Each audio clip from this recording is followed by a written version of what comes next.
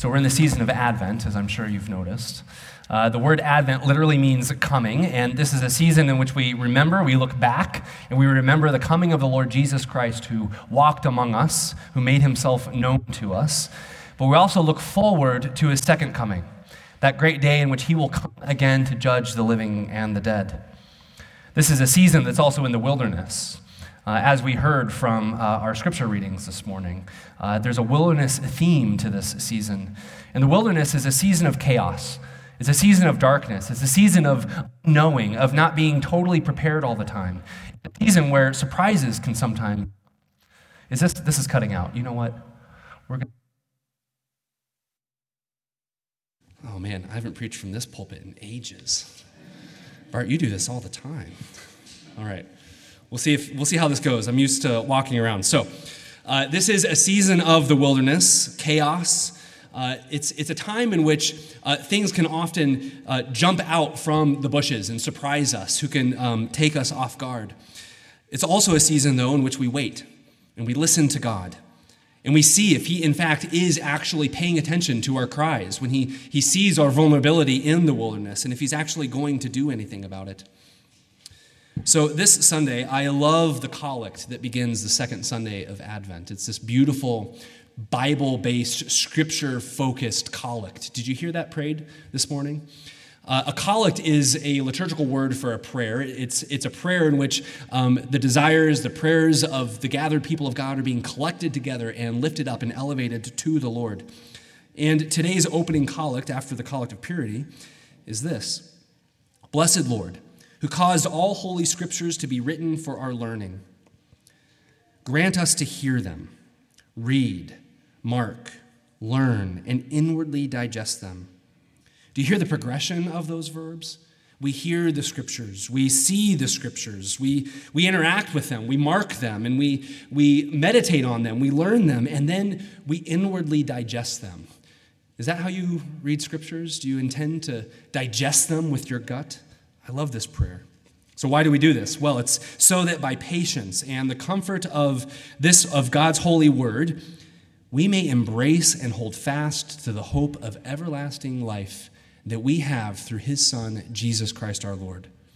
I love that beautiful prayer. Now, at first glance, it might not be obvious why a prayer like this is prayed during the Advent season. Why would that be? Well, it's reminding us that the best place in which we hear the voice of God is in his holy scriptures. It's in his Bible, in the word written to us. Yes, we hear his voice through the fellowship of other believers. Yes, we hear his voice sometimes through dreams or images or quiet promptings. But we hear his voice most clearly through the words of Scripture. Now, admittedly, the Bible is a really weird book. It's a strange book, right? So even if we were to turn to the opening pages of Scripture, you would encounter very bizarre things like murder, incest, betrayal, blood sacrifices, orgies, genocide, angels, plagues, and so forth. It was really weird saying some of those words right now. It probably was hearing them. And the Bible is a weird book, right? But in this book, we see the human heart on full display. We see what happens when it goes unchecked. We see what happens when people are empowered to actually carry out the desires of their hearts. But there's other things in this book as well. We're given beautiful words. We're given a beautiful, heavenly, divine imagination.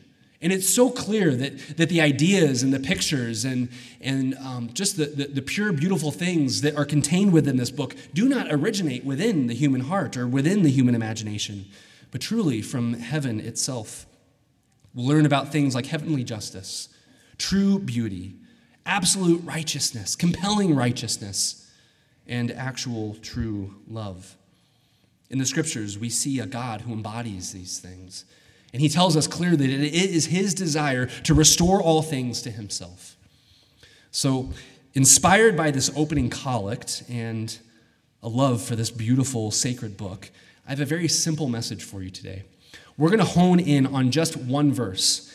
And I didn't share this with the first service, but I was actually intending to also preach on verses 2 and 3 in Mark's gospel, and I was like, this is just too much. This is too much. So we're just going to hone in on verse 1 this morning. I cut that this morning as I was praying for over this passage. So we're going to hone in on verse 1 from Mark's gospel, and Mark is one of the first people in human history to take it upon himself to write down the events of Jesus' life, death, and resurrection. And so I want us to chew slowly on this rich, beautiful passage this morning. May we hear these words. May we read these words. May we mark them. May we learn them. May we inwardly digest all of the beautiful words that are in this passage. And in doing so, may God speak to you. May God speak to you in the midst of this. So, it begins in the beginning of the gospel of Jesus Christ, the Son of God. The beginning. So Mark's opening words here are meant to remind us of the opening of the Bible itself, the book of Genesis, right? Which famously begins by saying, in the beginning, God created the heavens and the earth. And so what Mark is doing here is he's saying, this is another one of those moments. This is a beginning moment. This is a new start that we're about to embark on. I'm writing a new story, God is saying here through his servant Mark. A new story is emerging. So God is not silent. God is not in the dark. God is not dead. No, he is alive, and he is speaking again afresh to his people. Now, just to be clear, when Mark says this, the beginning, he's not saying that everything that came beforehand, the patriarchs, the kings, the prophets, and all the crazy things that happened along with those individuals, he's not saying that God is leaving behind all of that stuff, as we'll see here in a moment. No, what he's saying is that something new is beginning. The fulfillment of all of those things is about to become made more clear to us. So this is the beginning of the gospel. Now, today, as Christians, when we use the word gospel, it's kind of become a church word, right? Like it's kind of got this code to it. We usually imply our own personal kind of theological packages when we use the word gospel. Never mind that other people might adjust that or whatever. Like we say, no, this is the gospel, what we believe, right? And what we do with this word is we'll say things like, oh, is that a gospel church? Oh, is that a gospel song? Did that person preach the gospel? You see what I'm saying? Like this is kind of a code word that we use these days, kind of imply like something that we ourselves are in agreement with. Well, in the Greek, the word gospel literally means good news. And this was a word that was used more just outside of just the people of God. It was used more than that. Specifically, it means good news with national implications to it. It's like a really big deal kind of good news. So for example, if a new emperor was born, this would be good news. It means that there's going to continue to be a ruler who sits upon the throne. And everyone's thrilled by this moment because it means that the previous person will be replaced. And he will be replaced by someone who is of our generation, who hopefully gets it in a way that the previous one didn't. Now, among the Jews, within the pages of the Old Testament, the idea of good news had a thematic twist to it. Excuse me. It had a thematic twist to it among God's people. So one scholar says it this way. When the Jewish people use the phrase good news, it's to imply the inbreaking of God's kingly rule, the advent of his salvation, of his vengeance, of his vindication. In other words, the expectations of God's people is that God's gospel is about victory and freedom and foreign rulers who will be crushed. God's kingdom is about to be established. Now, God's gospel is a rescue plan, just to be clear. It involves the purging of evil, the establishment of peace. But there's more. This is the gospel of Jesus. The name Jesus in those days was actually a pretty common name. It's common these days too, only we say it differently. In the Hebrew, the word Jesus is Yeshua, from which we get the name Joshua. And what this name literally means is Yahweh is salvation. As the gospel writer Matthew says in his narrative, you are to give him the name Jesus because he will save his people from their sins. Jesus is a man born of the Virgin Mary who walks among us, who was, you read my mind, Seth. Thank you. I almost asked Marin to do that, and then you did it, so thank you. Thank you. You get extra communion bread today, Seth.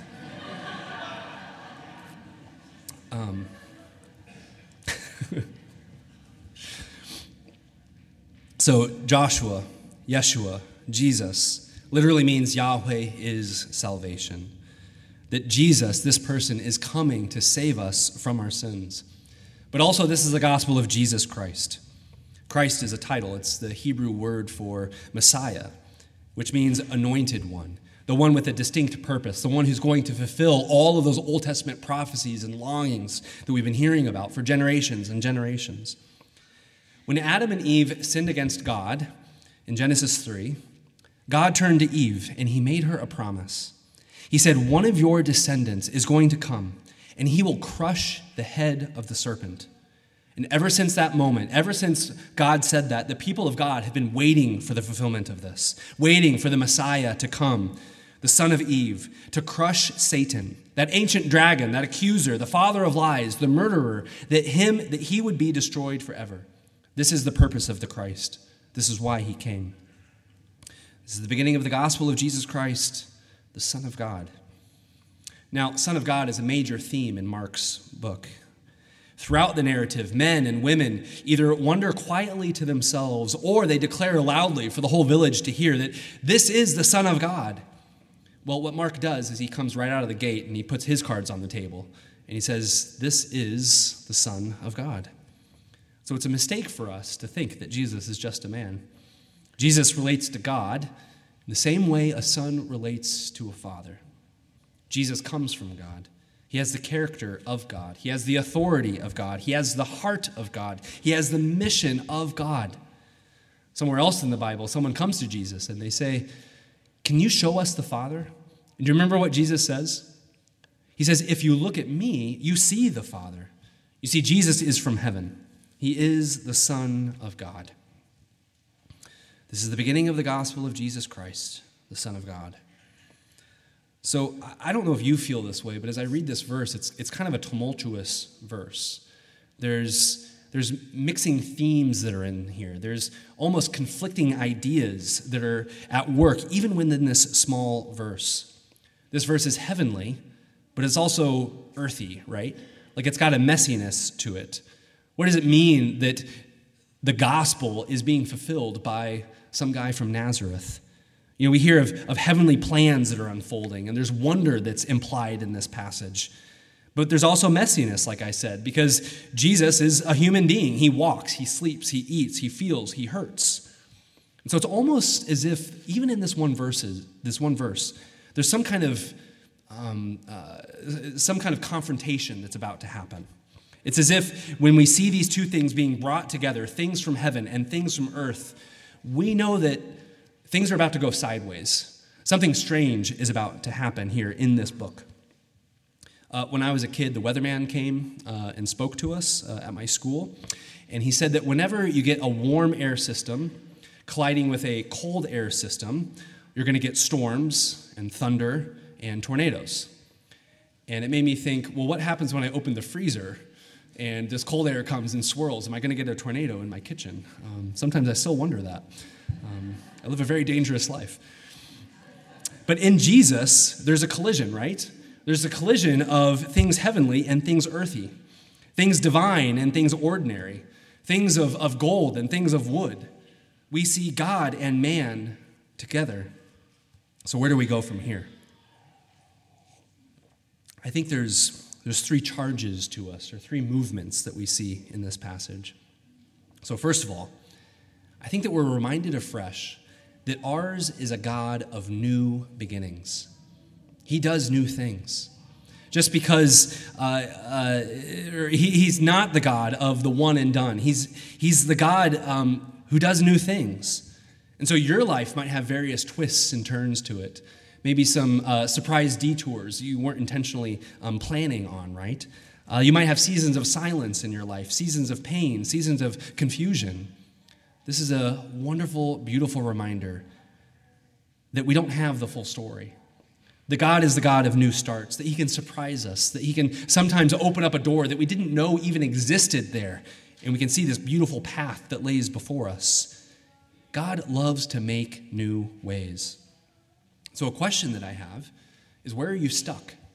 What sort of wilderness experience are you in right now? Where do you find yourself unsafe, unsure of what the future is? What kind of impossible questions are keeping you up at night? What kind of despair is weighing upon you? What sort of habits of thought or behaviors are imprisoning you right now? May God, by the power of his Holy Spirit, give you the courage to name those things, to recognize those things, and to put them out in the light. And I don't know exactly what that means for you. Maybe to put them out in the light means to journal about these things, to write them down, and to then pray over that and hold that before the Lord. I hope that that wouldn't be it, though. I hope that you would find a way to hold these things in community with other people, because you're not meant to be in the wilderness by yourself. You're meant to be in the wilderness with your brothers and sisters, and this is where we lament things together, where we admit pains together, in which we share our struggles with one another, because you're not meant to be in the wilderness by yourself, because ours is a God of new things. So share your wilderness experience with others, your pains, your laments, your sorrows, and expect God to show up, to speak into the darkness, to speak into the wilderness. Listen for him. So secondly, what can we glean from this verse? Know that God's gospel, his good news, is for the here and for the now. We have good news, brothers and sisters, of absolute cosmic proportions. As those who've been cleansed by Christ, we ourselves have access to all of the rich inheritance that is made available to us through the power of his cross. And that is a reality that we get to live in here and now. We get to experience here and now. Every single week, as a part of our liturgy, we declare something. It's one of my favorite parts of the liturgy, in which we declare the mystery of faith. Christ has died. Christ has risen. Christ will come again. We say this every single week. One of my mentors, he would always say, as he was leading the liturgy, he'd say, "Let's say this part with gusto." I was like, I wish I could use the word gusto and people wouldn't giggle at me. If your name is Lyle, you can use the words gusto and people take you seriously. But this is our battle cry, right? That Christ has died, Christ has risen, Christ will come again. He has defeated the powers of death and evil, and we have access to that power through his blood. He will come again in the future to consummate his victory, and we in the here and now can root our hope in that reality. But also here, until we wait for that day, we get to experience his resurrection life, moving among us, washing us, cleaning us, making us new, giving us new life, giving us eyes and ears to hear him and to see him at work around us. So what that means is that we can expect to hear from God, his good news, in the here and now. So last week, our bishop was here, Bishop Ken. He was a nice man. I liked meeting Bishop Ken. And we had 8 individuals who were confirmed. 3 at the first service, 5 at the second service. And part of the process of being confirmed is that you learn new things about the faith. You learn about our Anglican tradition. And also you ask questions about how God is at work in your own life. So it's a preparation of teaching and of prayer for those who are being confirmed. And then during the service, if you weren't here, there was a special time in which Bishop Ken prayed for each one of those individuals. And it wasn't just Ken. I joined him, and several of you were also invited to come forward and pray for your friends who were being confirmed. And I just loved that time of ministry and prayer and seeking the Lord on behalf of these individuals. Well, part of their preparation is I asked each of those being confirmed to just write a simple spiritual journey. I wanted to know more about how the Lord had met them and transformed their lives and drawn them closer to him. And it was just a joy to read those stories. And some people shared some very vulnerable things, and some people shared really hopeful, exciting things. And then we would pray about how the Lord is at work in their life. Well, coming back to what happened last week, during that prayer time on Sunday, Ken's prayers were oddly specific. And I was starting to get a little, uncomfortable, to be honest, because I was like, oh my goodness, these people are going to think that I blab their stories to Bishop Ken. And I hadn't. Yeah, someone's nodding right now. Like, yep, I just felt that way. And in fact, 2 people came up to me after the services on Wednesday and said, "Did you share my story with Bishop Ken?" I was like, no, I didn't. And after the first service, someone came up to me and said, "I almost asked you that question myself." So I guess we could say 3. But I didn't. It was a full weekend. We didn't have time to do that. But through those prayers, and not just Bishop Ken's prayers, but the prayers of other people, Jesus was ministering to his people. We were listening to the prayers of each other, but we were also listening to the Holy Spirit. And Jesus was at work in those moments. Jesus saw the hearts of people who were drawing close to him. And he gave his people, the body of Christ, the church, who were praying over those individuals, gave us the words to say to those people. And speaking things that we didn't know need to be said. Ken more so than me, obviously. But it was just such a beautiful time in which Jesus was speaking words of hope and of healing to people. And that's not to say that it was this amazing sort of like transcendent emotional experience for everyone. That's not the case, and that doesn't always happen in prayer, obviously. But Jesus was at work. Jesus is alive, ministering to his people. And that's my third point. God can do new things. God's work is good news. And God's work is also the person of Jesus Christ, that great shepherd who ministers to his people, who knows you by name, who knows the particular limp that you carry or the ways in which you have been wounded, and he knows how to gently minister to you in the midst of that. He knows precisely what your soul is hungry for and how to nourish you in this moment and what you need to hear from your brothers and sisters or to capture your heart with as you read the Holy Scriptures. I love what Isaiah the prophet says to us, that final verse that we read from Isaiah this morning. Speaking of Jesus, Isaiah says, "He will tend his flock like a shepherd. He will gather the lambs in his arms. He will carry them in his bosom and gently lead those that are with young," that is, those who are vulnerable. Friends, Jesus Christ knows you. He knows your heart. He knows the things that you desire. He knows the sorrows that you bear, the despairs that trip you up. He knows these things. He still loves you. He wants to draw you closer to himself. He sees you, he knows you, and he wants to bless you. So I wonder, how might that blessing look for you this Advent season? How can you be praying for the blessing of Jesus this Advent season? So that when Christmas comes, yes, we sing lovely songs and we celebrate with family and friends. But in your prayer time during this Christmas season, how can you expect the light of Christ to pierce our darkness, to illuminate the things in your heart that need to be brought into the light, and that you might feel the warmth of his presence upon you? How might you experience that? I don't know what kind of wilderness experiences you're in right now. I hear some of them. I meet with some of you, and I hear about some of those wilderness experiences. And I would expect that all of us are going through something of some kind. How may you bring that before the Lord this morning? So we're going to do something a little bit different this morning. Usually I'm one of the bread servers during communion. I've asked Aaron to take my place, and I would like to join the prayer ministers in the back and continue. And I would invite anyone who wants to come forward. We do prayer ministry every single Sunday in the back corner, but I want to be a part of that this Sunday. And that's not because I have some sort of magical connection with the Lord or that I have some, I don't know. I'm not under any illusion that that you need to access Jesus through me or something ridiculous like that. I just want to pray with you. That's really it. And so I would ask you to avail yourselves of that prayer time, to come back and pray with us. And if the duration of this service isn't long enough, well, then we can continue to pray after the service is done. We can come back to that corner and continue in prayer. But in this spirit of prayer, in this spirit of seeking Jesus, the great shepherd of our souls, may we all bow our heads together and pray.